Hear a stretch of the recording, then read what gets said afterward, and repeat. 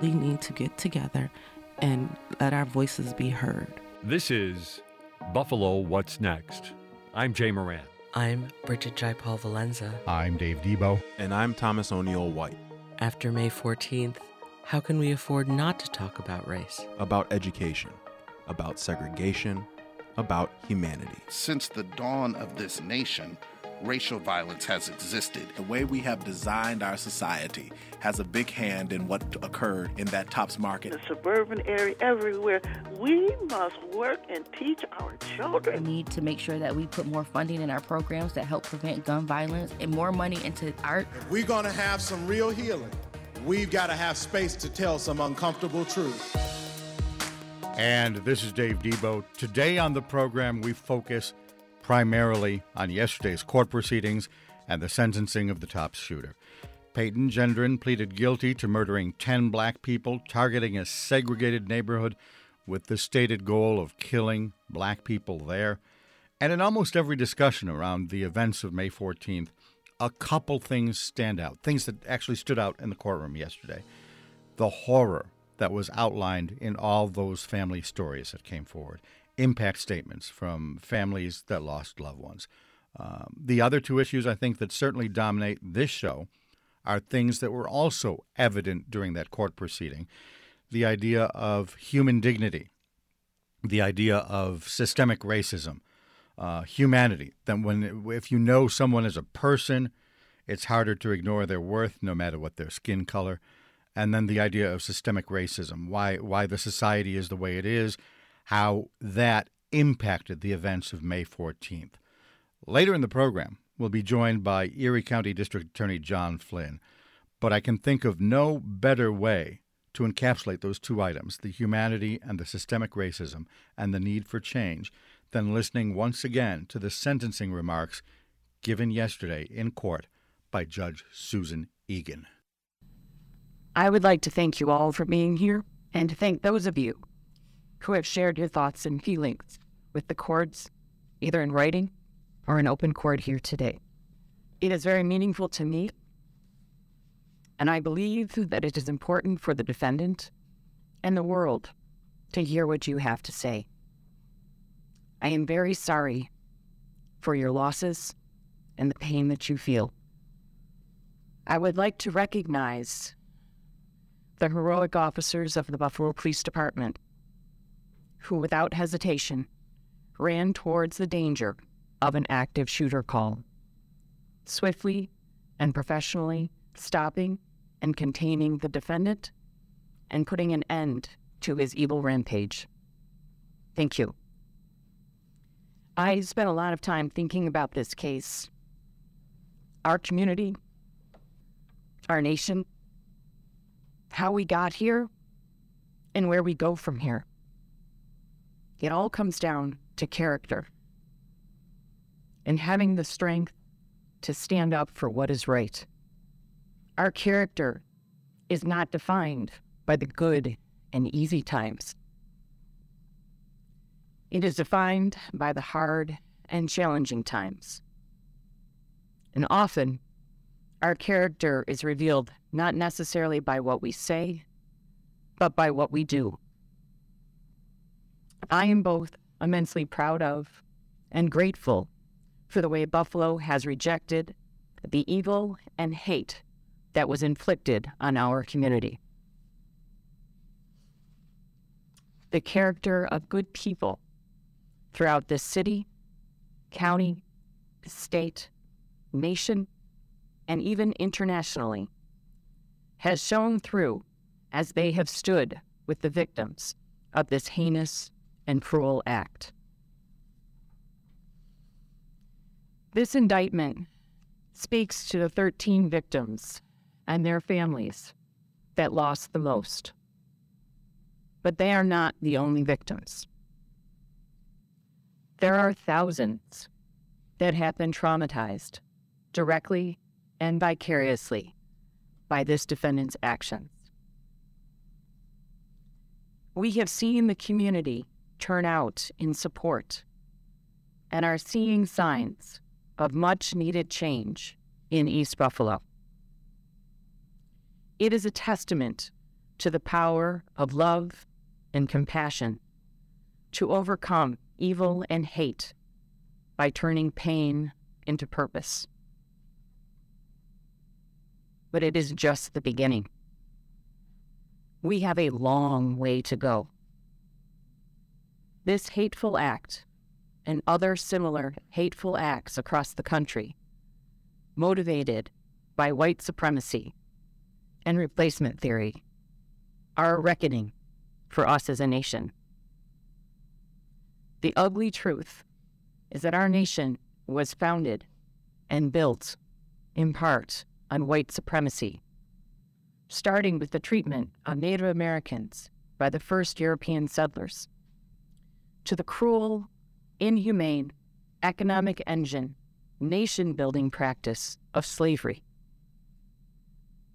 to indentured servitude, to Jim Crow laws,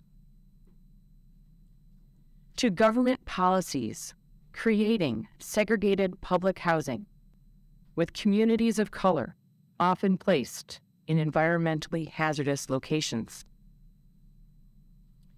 to the manner in which expressways were built, dividing urban neighborhoods to create easy access to government-subsidized developments in the suburbs, with restricted covenants prohibiting the sale of suburban homes to African Americans, to redlining practices in communities of color, further devaluing those neighborhoods, to the GI Bill, a well-deserved financial boon to our servicemen, unless, of course, you were a serviceman of color, to the war on drugs and mass incarceration, disproportionately of men of color, to the school-to-prison pipeline, to inequities in education, employment opportunities, and compensation, to the existence of food deserts and inadequacies in healthcare. Our history is replete with both individual and systemic discriminatory practices, many of them still firmly in place today. In fact, it is these very policies and practices that contributed to and made this atrocity possible. The effects of these policies, some current and others decades and centuries old, created the segregation in our city and enabled this defendant to research and identify his target to maximize the impact of his evil intent. All of these policies and systems, either sponsored or tolerated by the government and implemented by individuals, were designed to destroy the very fabric of family life, opportunities for success, the creation of generational wealth, and even the mere existence of hope in communities of color. The harsh reality is that white supremacy has been an insidious cancer on our society and nation since its inception, and it undermines the notions of a meritocracy and the land of opportunity that we hold so dear. However, white supremacy is not inevitable or unstoppable. It has been carefully cultivated and nurtured by individuals and the government for centuries.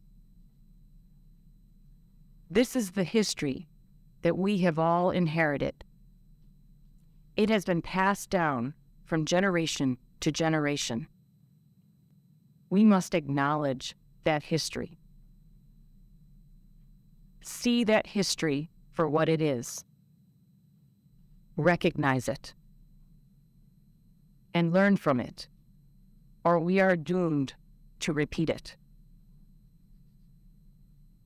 Let ours be the generation to put a stop to it. We can do better. We must do better. Our own humanity requires it.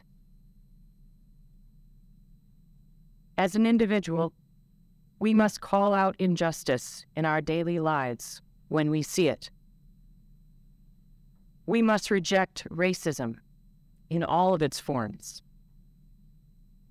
We must be conscious of the power of our words and actions and the impact they have on those around us, both intended and unintended. We must demand better of our public servants in their efforts to address inequity. And we must embrace government policies aimed at creating and fostering diversity, equity, and inclusion. We must make the outpouring of support, love, and compassion that followed this heinous act an everyday practice. We are stronger together.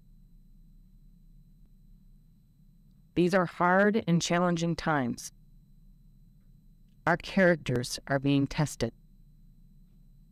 The future of our nation is at stake. Are we up to the challenge? I believe that we are. In the words of Poet Laureate Amanda Gorman, there is always light, if only we are brave enough to see it. If only we are brave enough to be it. Mr. Gendron, please stand. There is no place for you or your ignorant, hateful, and evil ideologies in a civilized society. There can be no mercy for you, no understanding, no second chances. The damage you have caused is too great, and the people you have hurt are too valuable to this community. You will never see the light of day as a free man ever again. It is the judgment of this court for your conviction under the first count of the indictment, a domestic act of terrorism motivated by hate in the first degree, an A1 felony, that you be sentenced to life imprisonment without parole. Under the second count of the indictment, murder in the first degree, for the murder of Roberta Drury, a vibrant 32-year-old young woman, a daughter, a dedicated sister, and friend. I am imposing a sentence of life imprisonment without parole.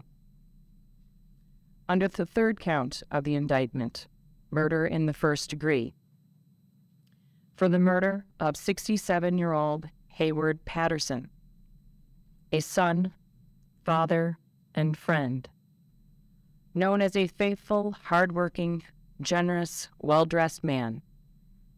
I am imposing a sentence of life imprisonment without parole.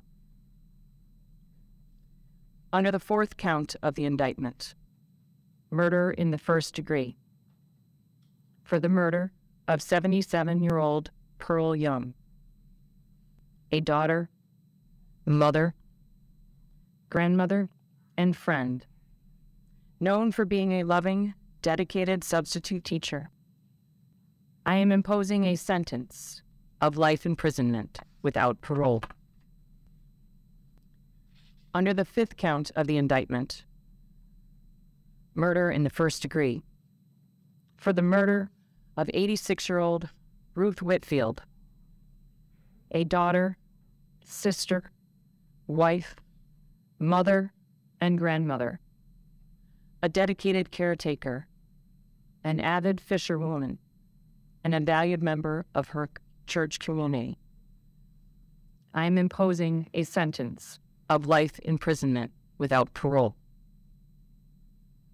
Under the 6th count of the indictment, murder in the 1st degree, for the murder of Celestine Cheney, a daughter, sister, mother, aunt, grandmother, and friend, a fighter who at 65 had beat cancer and multiple aneurysms, a person who enjoyed life and laughed easily. I am imposing a sentence of life imprisonment without parole. Under the 7th count of the indictment, murder in the 1st degree, for the murder of Aaron Salter, age 55, a son, brother, husband, and father, a car guy, a lover of camping, a retired Buffalo police officer, heroic and selfless to the very end. I am imposing a sentence of life imprisonment without parole. Under the 8th count of the indictment, murder in the 1st degree, for the murder of 53-year-old Andre McNeil, a son, brother, uncle, father, and fiancé, devoted Miami Heat fan, survived by a 3-year-old son. I am imposing a sentence of life imprisonment without parole. Under the 9th count of the indictment, murder in the 1st degree, for the murder of Margus Morrison, age 52, a son, brother, husband, and father. He loved music and sneakers. I am imposing a sentence of life imprisonment without parole.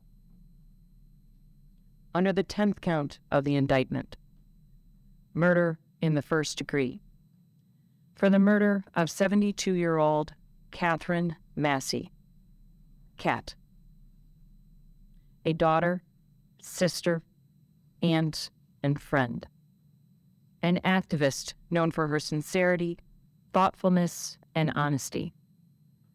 I am imposing a sentence of life imprisonment without parole. Under the 11th count of the indictment, murder in the 1st degree, for the murder of Geraldine Talley, age 62, a daughter, mother, and aunt, the life of the party, and a top-notch baker. I am imposing a sentence of life imprisonment without parole. By operation of law, the sentences on counts 2 through 11 must run concurrently with the sentence imposed on the 1st count. Under the remaining counts of the indictment to which you pled, the law permits me, based on your age, to consider granting you youthful offender status. The purpose of youthful offender status under the law is to prevent the stigmatization of young offenders based on hasty and thoughtless acts, and to provide them a fresh start and a renewed opportunity to be a law-abiding, productive member of society.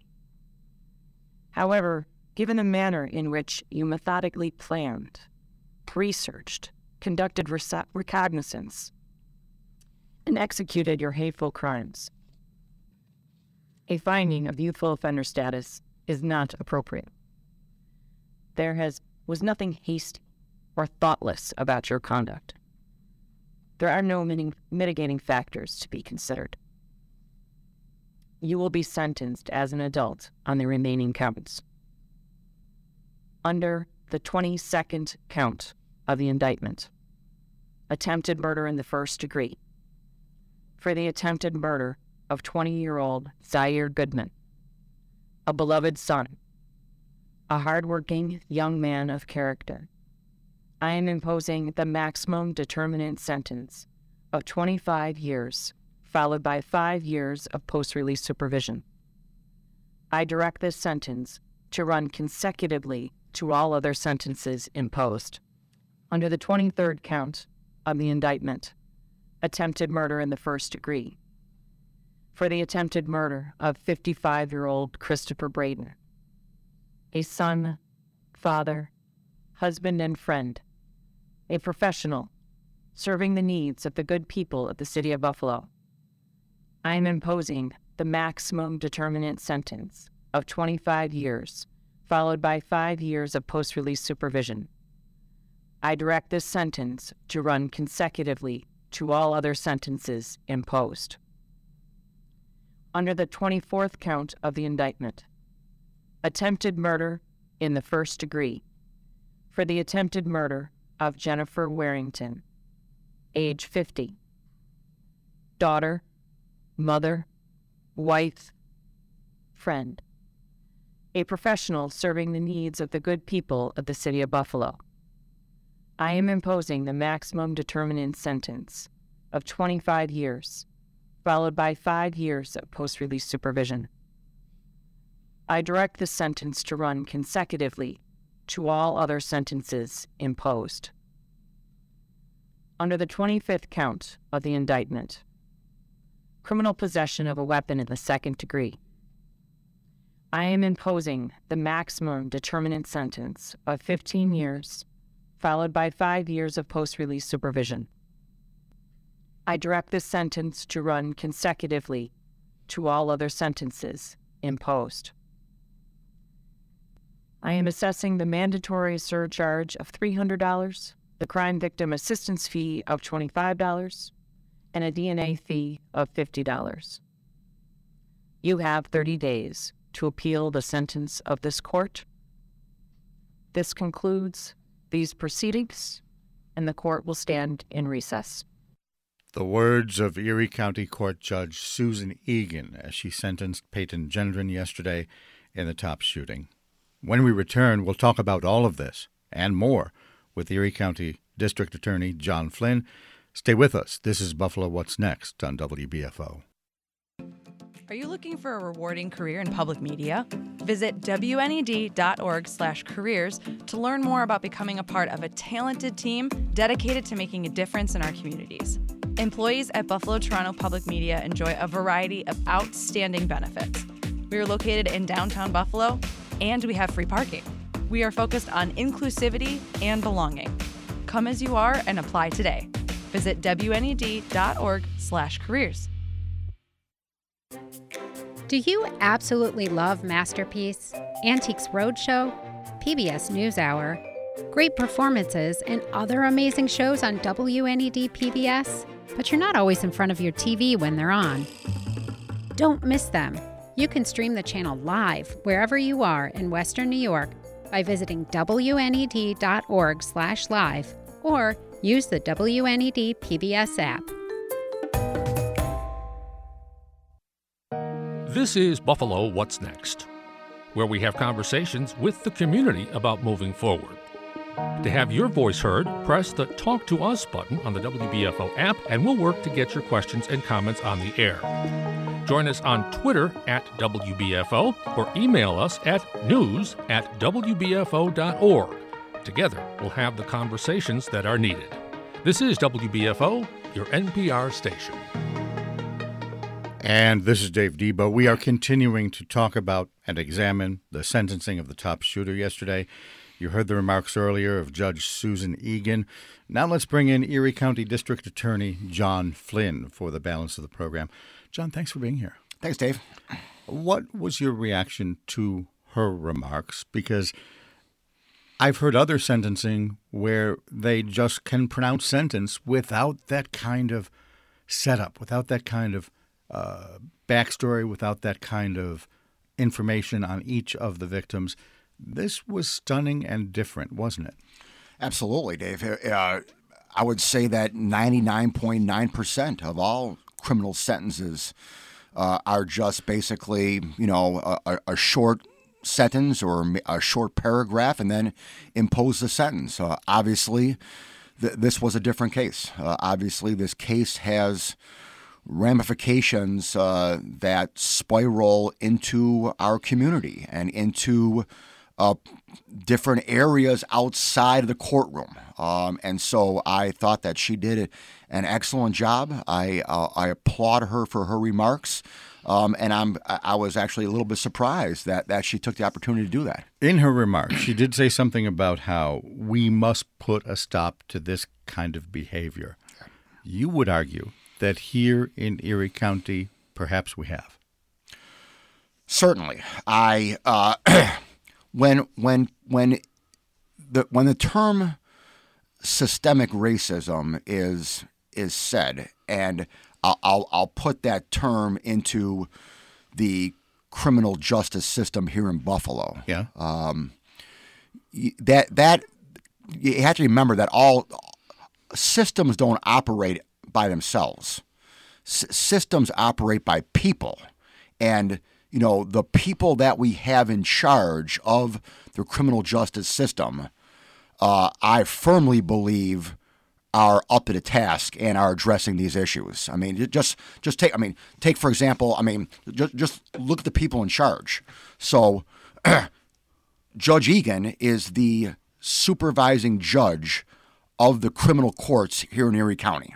All right. So she's in charge of all the criminal courts here in Erie County. All right. And you saw the character of her yesterday. You have an African-American female in Judge Pridgeon who's in charge of Buffalo City Court. Before her was Judge Craig Hanna, another African-American male, again, in charge of Buffalo City Court. You have the mayor of Buffalo, who is in charge of the Buffalo Police Department, African-American. The head judge here in Buffalo of the entire court system, Judge Carter, is African-American. And then you have myself, who is the chief law enforcement officer here in Erie County. So the criminal justice system, in essence, I'm in charge of, and without being too dramatic here. I mean, you have the people in place here to stand up to what's wrong, and we are doing that. In light of all of that, can you argue that there have never been, and I realize I'm asking the question in such an absolute way, that there have never been cases where people of color were treated wrongly by the criminal justice system? Oh, well, there certainly has, because I have in my tenure as district attorney, I have dismissed four or five cases. I believe it's five now. 5 cases with my conviction integrity unit where we have let individuals who were in jail out of jail. And all of them were African American. So there's no doubt that that wrongs have been done, and we just need to do what we can to right them and make sure going forward that we don't repeat the mistakes. I see a dichotomy, though. You say that there are well-intentioned people of color throughout the system, and yet the kind of incidents you just spoke of happen. Does that mean there's no intent, but every now and then things just screw up? Well, I would say that the individuals who are in charge of the system now, okay, the names that I mentioned, including myself, sure. We've been around for the last 5 or 6 years now, okay. I'm going to say that if there is anyone who is incarcerated, who did not commit the crime, if anyone was wrongly convicted by this system, okay, then I majorly messed up. Obviously, I'm hopeful that there has been none. And again, we work each and every day to ensure that no one is wrongfully convicted, and no one is treated unfairly. I mean, I firmly believe, as do all the names I mentioned, that it is much worse for an innocent person to go to prison than it is for a guilty man to go free. And I believe that all of us in charge of the system now here in Buffalo firmly believe that. All right, so that's the criminal justice system. In your remarks yesterday after the sentencing, you spoke about some of the broader issues, right. The idea that there are still things that need to be done. Let's hear that. Where do we go as a community? Where do we go as a city? Where do we go in terms of the legal system and the criminal justice system? These are questions that we need to answer. What happened today, though, what happened throughout the prosecution of this case is still important. I would say that justice was done with a small j today, but we still have the big J of justice to do. Define the capital J. Let's start with white supremacy. What white supremacy is a problem. Hate crimes are a problem. We saw during COVID an increase in hate crimes against African Americans and against Asian Americans. We saw an increase in hate crimes against Jewish people. I have a couple cases of anti-Semitism that I'm prosecuting as a hate crime. I've had numerous cases of African American hate crime cases that I'm prosecuting.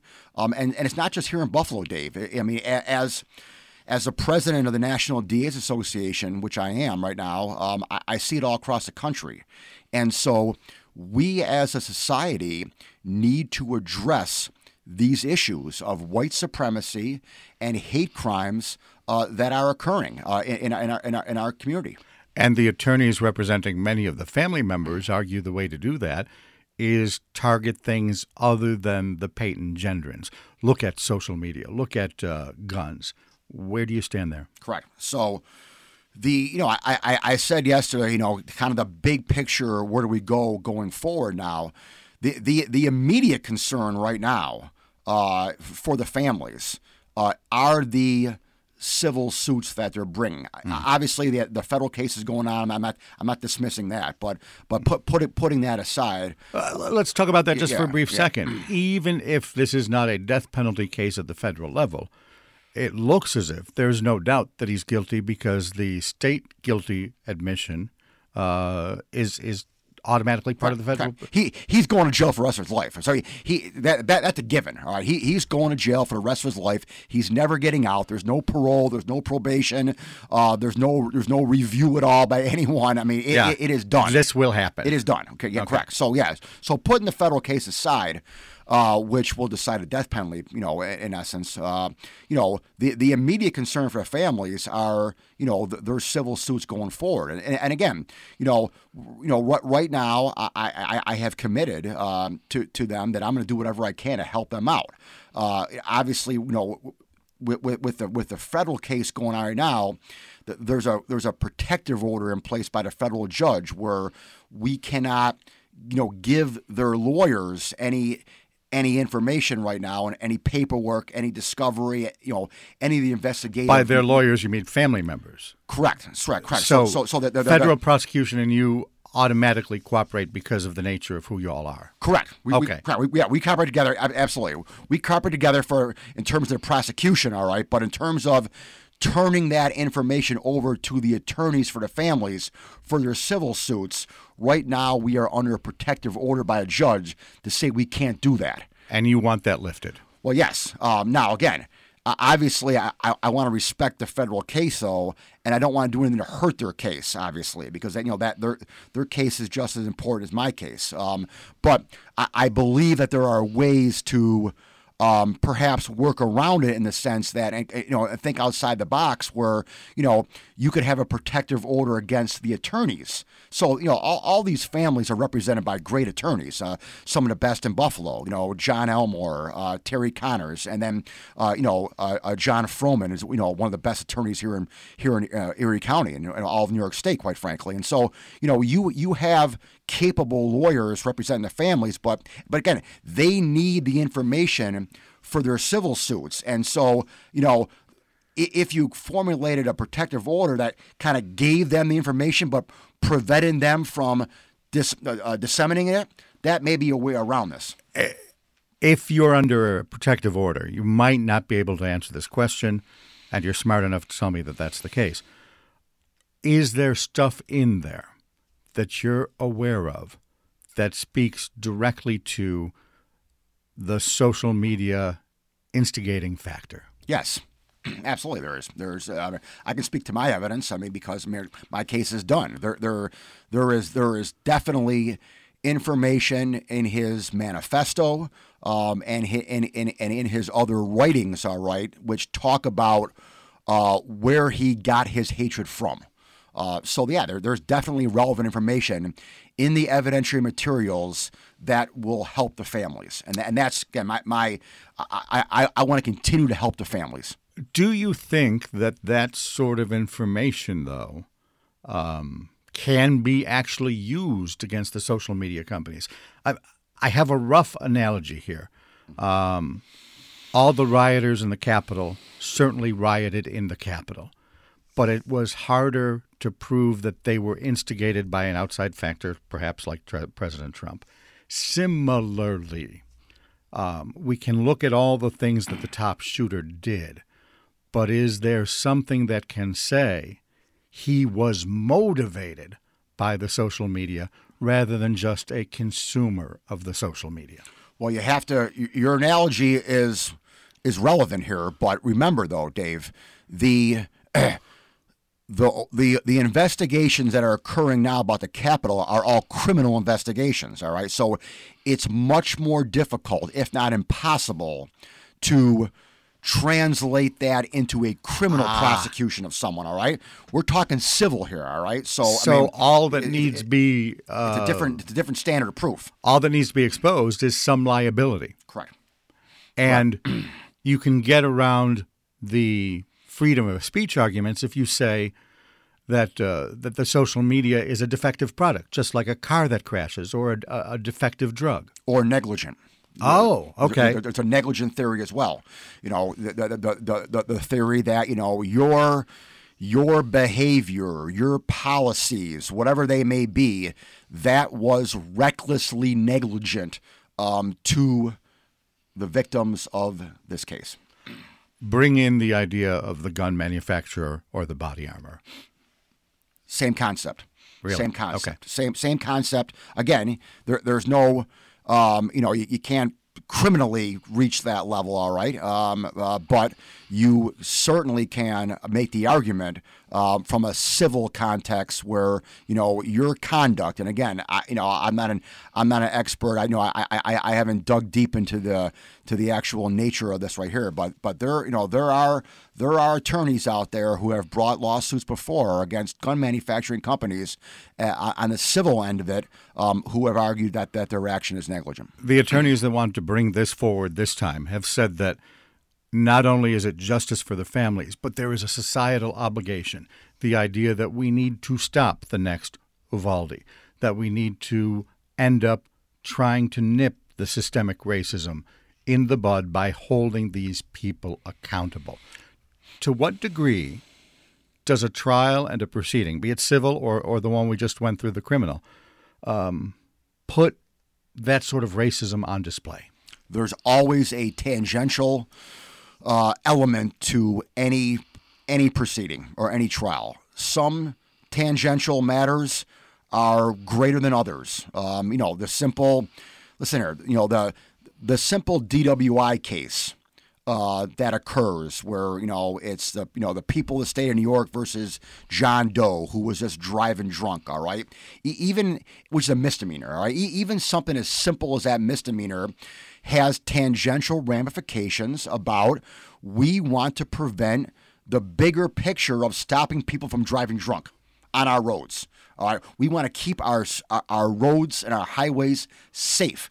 So there's a bigger element in any proceeding. This obviously elevates it further, okay, where we have, guns, we have social media, we have white supremacy. There are a ton of tangential factors that are relevant in this prosecution. So in that regard, all those family impact statements yesterday, as emotional as they were, some of them were hate-filled, some of them were tearful, as emotional as they all were, that is part of the process of spotlighting the racism, no? Absolutely it is. It's part of the process of first and foremost, it's part of the process of the proceedings, all right? You got to remember that, first and foremost here, we have a criminal matter, all right? We have the people of the state of New York versus Peyton Jenron, all right? It's a codified, narrow indictment on his actions on May 14th of 2022.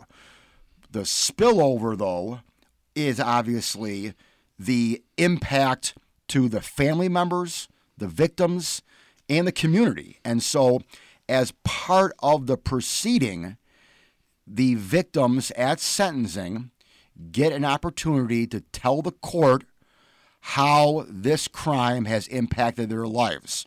Now, the main purpose of that is for the judge to articulate and give a sentence. All right, that's the main goal of it.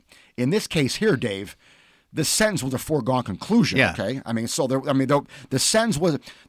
I dictated the sentence months ago when I said you got two choices here. You can plead guilty to all the charges, or you can go to trial. Okay, and so the sentence was dictated 2 months ago. But so the purpose of the victim impact statements now was not just narrowly for sentencing purposes. It was to expose all the things that came out what happened yesterday. Because if he went to trial, those things would have been exposed as part of the court proceeding. Absolutely. The evidence, his manifesto that he prepared. He also prepared a second document as well. That would have all came in. And so his motive in this case, normally in a murder trial, I don't need motive. Now, a lot of your listeners may find that surprising because you always see on Law and Order and TV shows motive and opportunity. Yeah, got to have motive. Right. No, Perry Mason. In a murder trial, I don't need motive. All right. In this particular case, though, I was charging an additional charge beside the murder. I was charging a domestic terrorism charge motivated by hate. So I needed a motive if I went to trial, and therefore all that would have came out. Elaborate on his racist intent during the guilty plea, during the apology that was offered yesterday during sentencing. He confessed to racism. He said, I killed these people because they are black. No doubt about it. No, he did that. Well, first of all, he did it by his actions on May 14th. I mean, he live streamed the event. For you, he didn't need to say it. Correct. His actions. Well, he needed to say it as far as a guilty plea from a technical standpoint. All right, but again, I knew what his intent was, but just look at the facts of the case. His actions spoke louder than his words, quite frankly, and his words yesterday to me were meaningless. All right? I was going to go there. Yeah, I mean his words were meaningless. All right, so his actions on May 14th, that spoke volumes.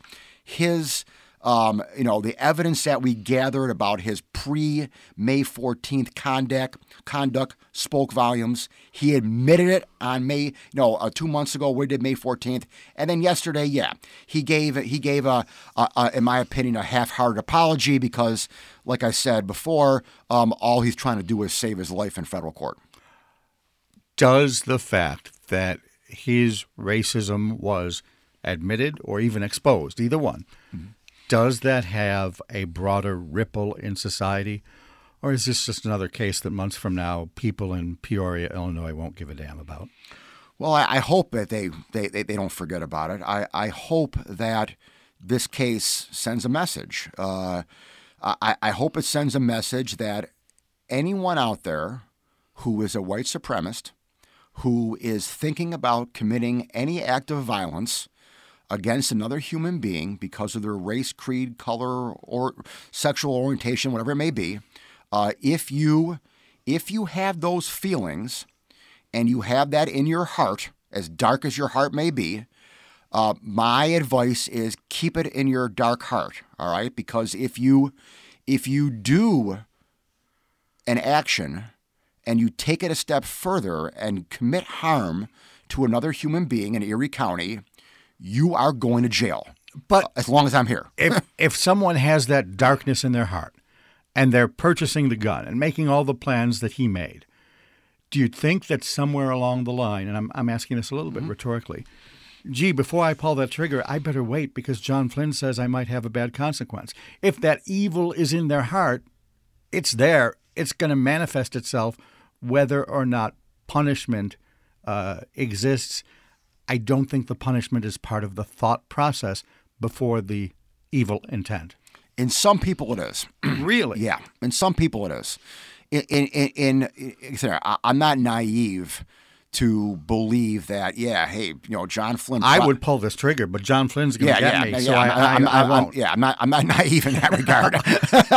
Good. But I do believe that people, some individuals do actually think about the consequences of their action and do recognize that, you know what?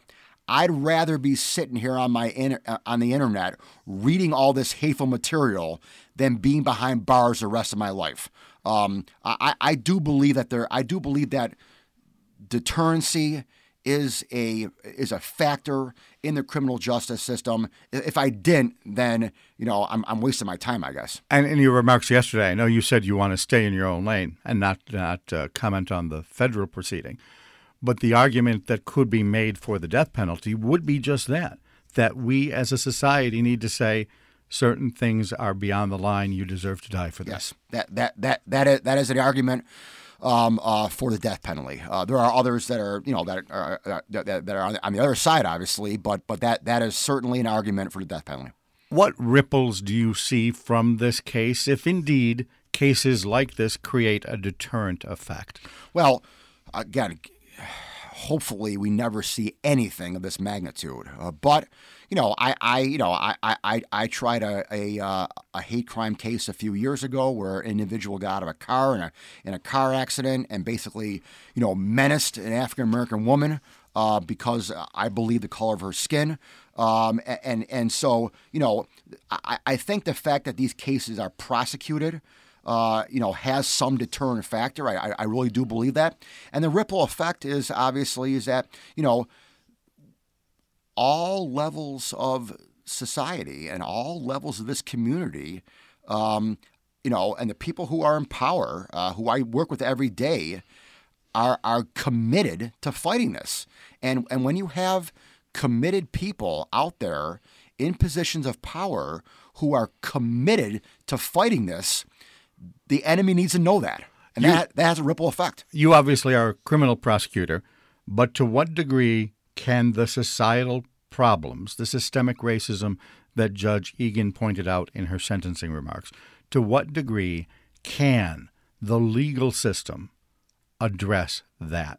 And by legal system, I mean obviously not the civil side, because we know they're going to go there, but the criminal side. Is there more, in a very broad and general sense, is there more than what happened here that prosecutors could do to address the systemic stuff?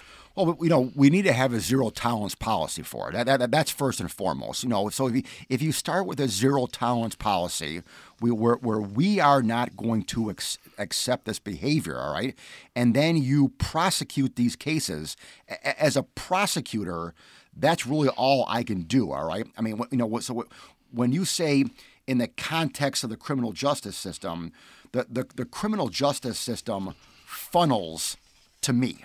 All right. At the end of the day, I am the criminal justice system, and so the entire criminal justice system, law enforcement officers, court officers, whatever, when crimes are committed, they funnel into DA's offices across the country. So at the end of the day, it's up to prosecutors and district attorneys across this country to have a zero tolerance policy and to show the world that we mean business and we are not going to stand for this. Closing moments here with Erie County District Attorney John Flynn. We're talking obviously about the sentencing of the top shooter yesterday. During the prosecution of this, despite the fact that may have been, I don't want to say short-circuited, but certainly fast-tracked because of his guilty plea, is there stuff that you know that you can share that the public just is not aware of that you think would make a difference in the racial conversation?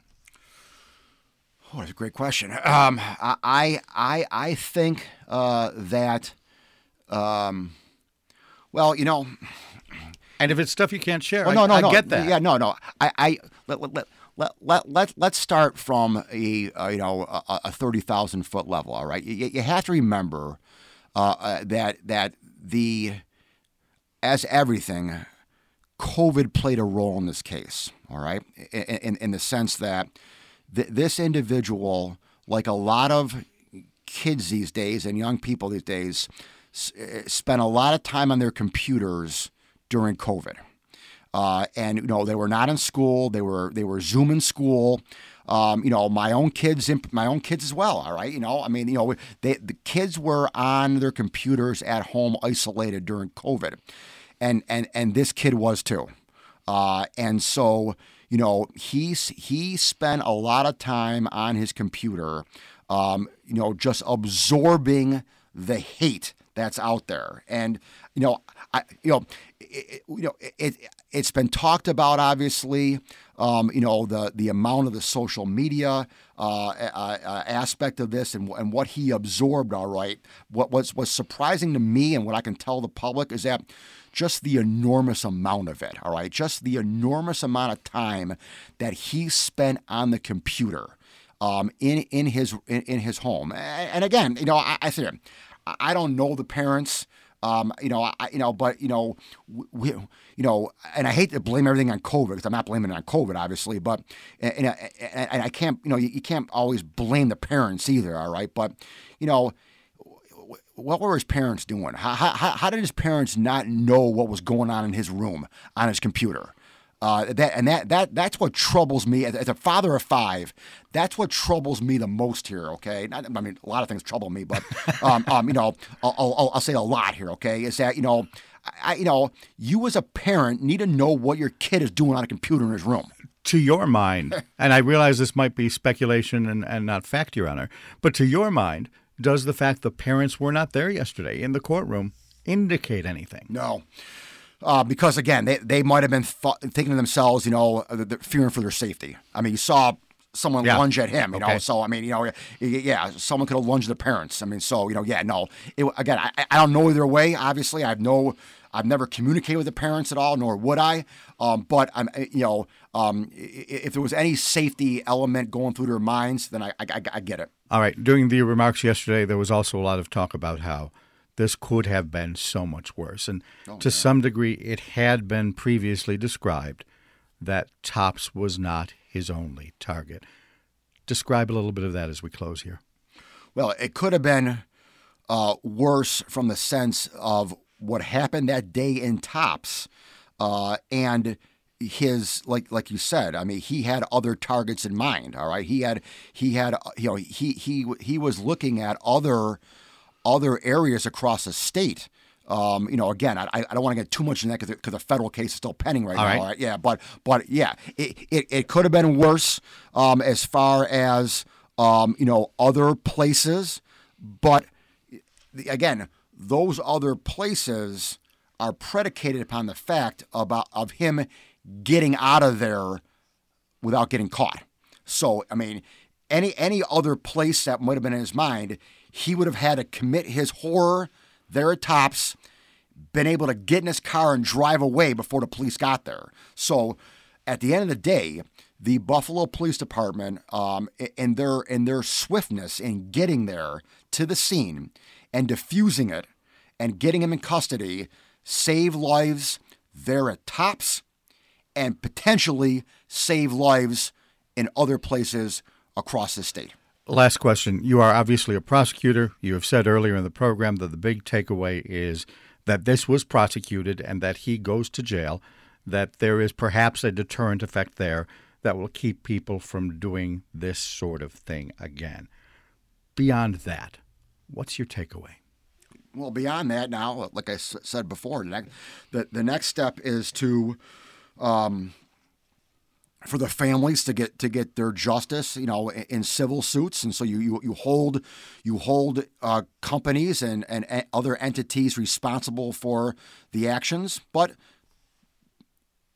moving away from that into a bigger picture is that, do we as human beings who have been exposed to this, and those who may have a little bit of darkness in their heart, say to themselves that I'm going to eliminate the darkness in my heart, and I'm not going to let it grow, and I'm going to love, and I'm going to embrace a society and a community where we love one another instead of hate one another, and that at the end of the day is the ultimate goal. John Flynn, thanks for your remarks today. Thank you, Dave. Erie County District Attorney John Flynn talking obviously about, about the sentencing yesterday in the top shooting. And earlier we heard the remarks from Judge Susan Eagan as well. All of that will be part of a recap program tomorrow, looking at all the events of yesterday. It's what we do here at WBFO and WBFO HD1 Buffalo, WOLN Olean, and WUBJ Jamestown. I'm Dave Debo. Thanks for listening.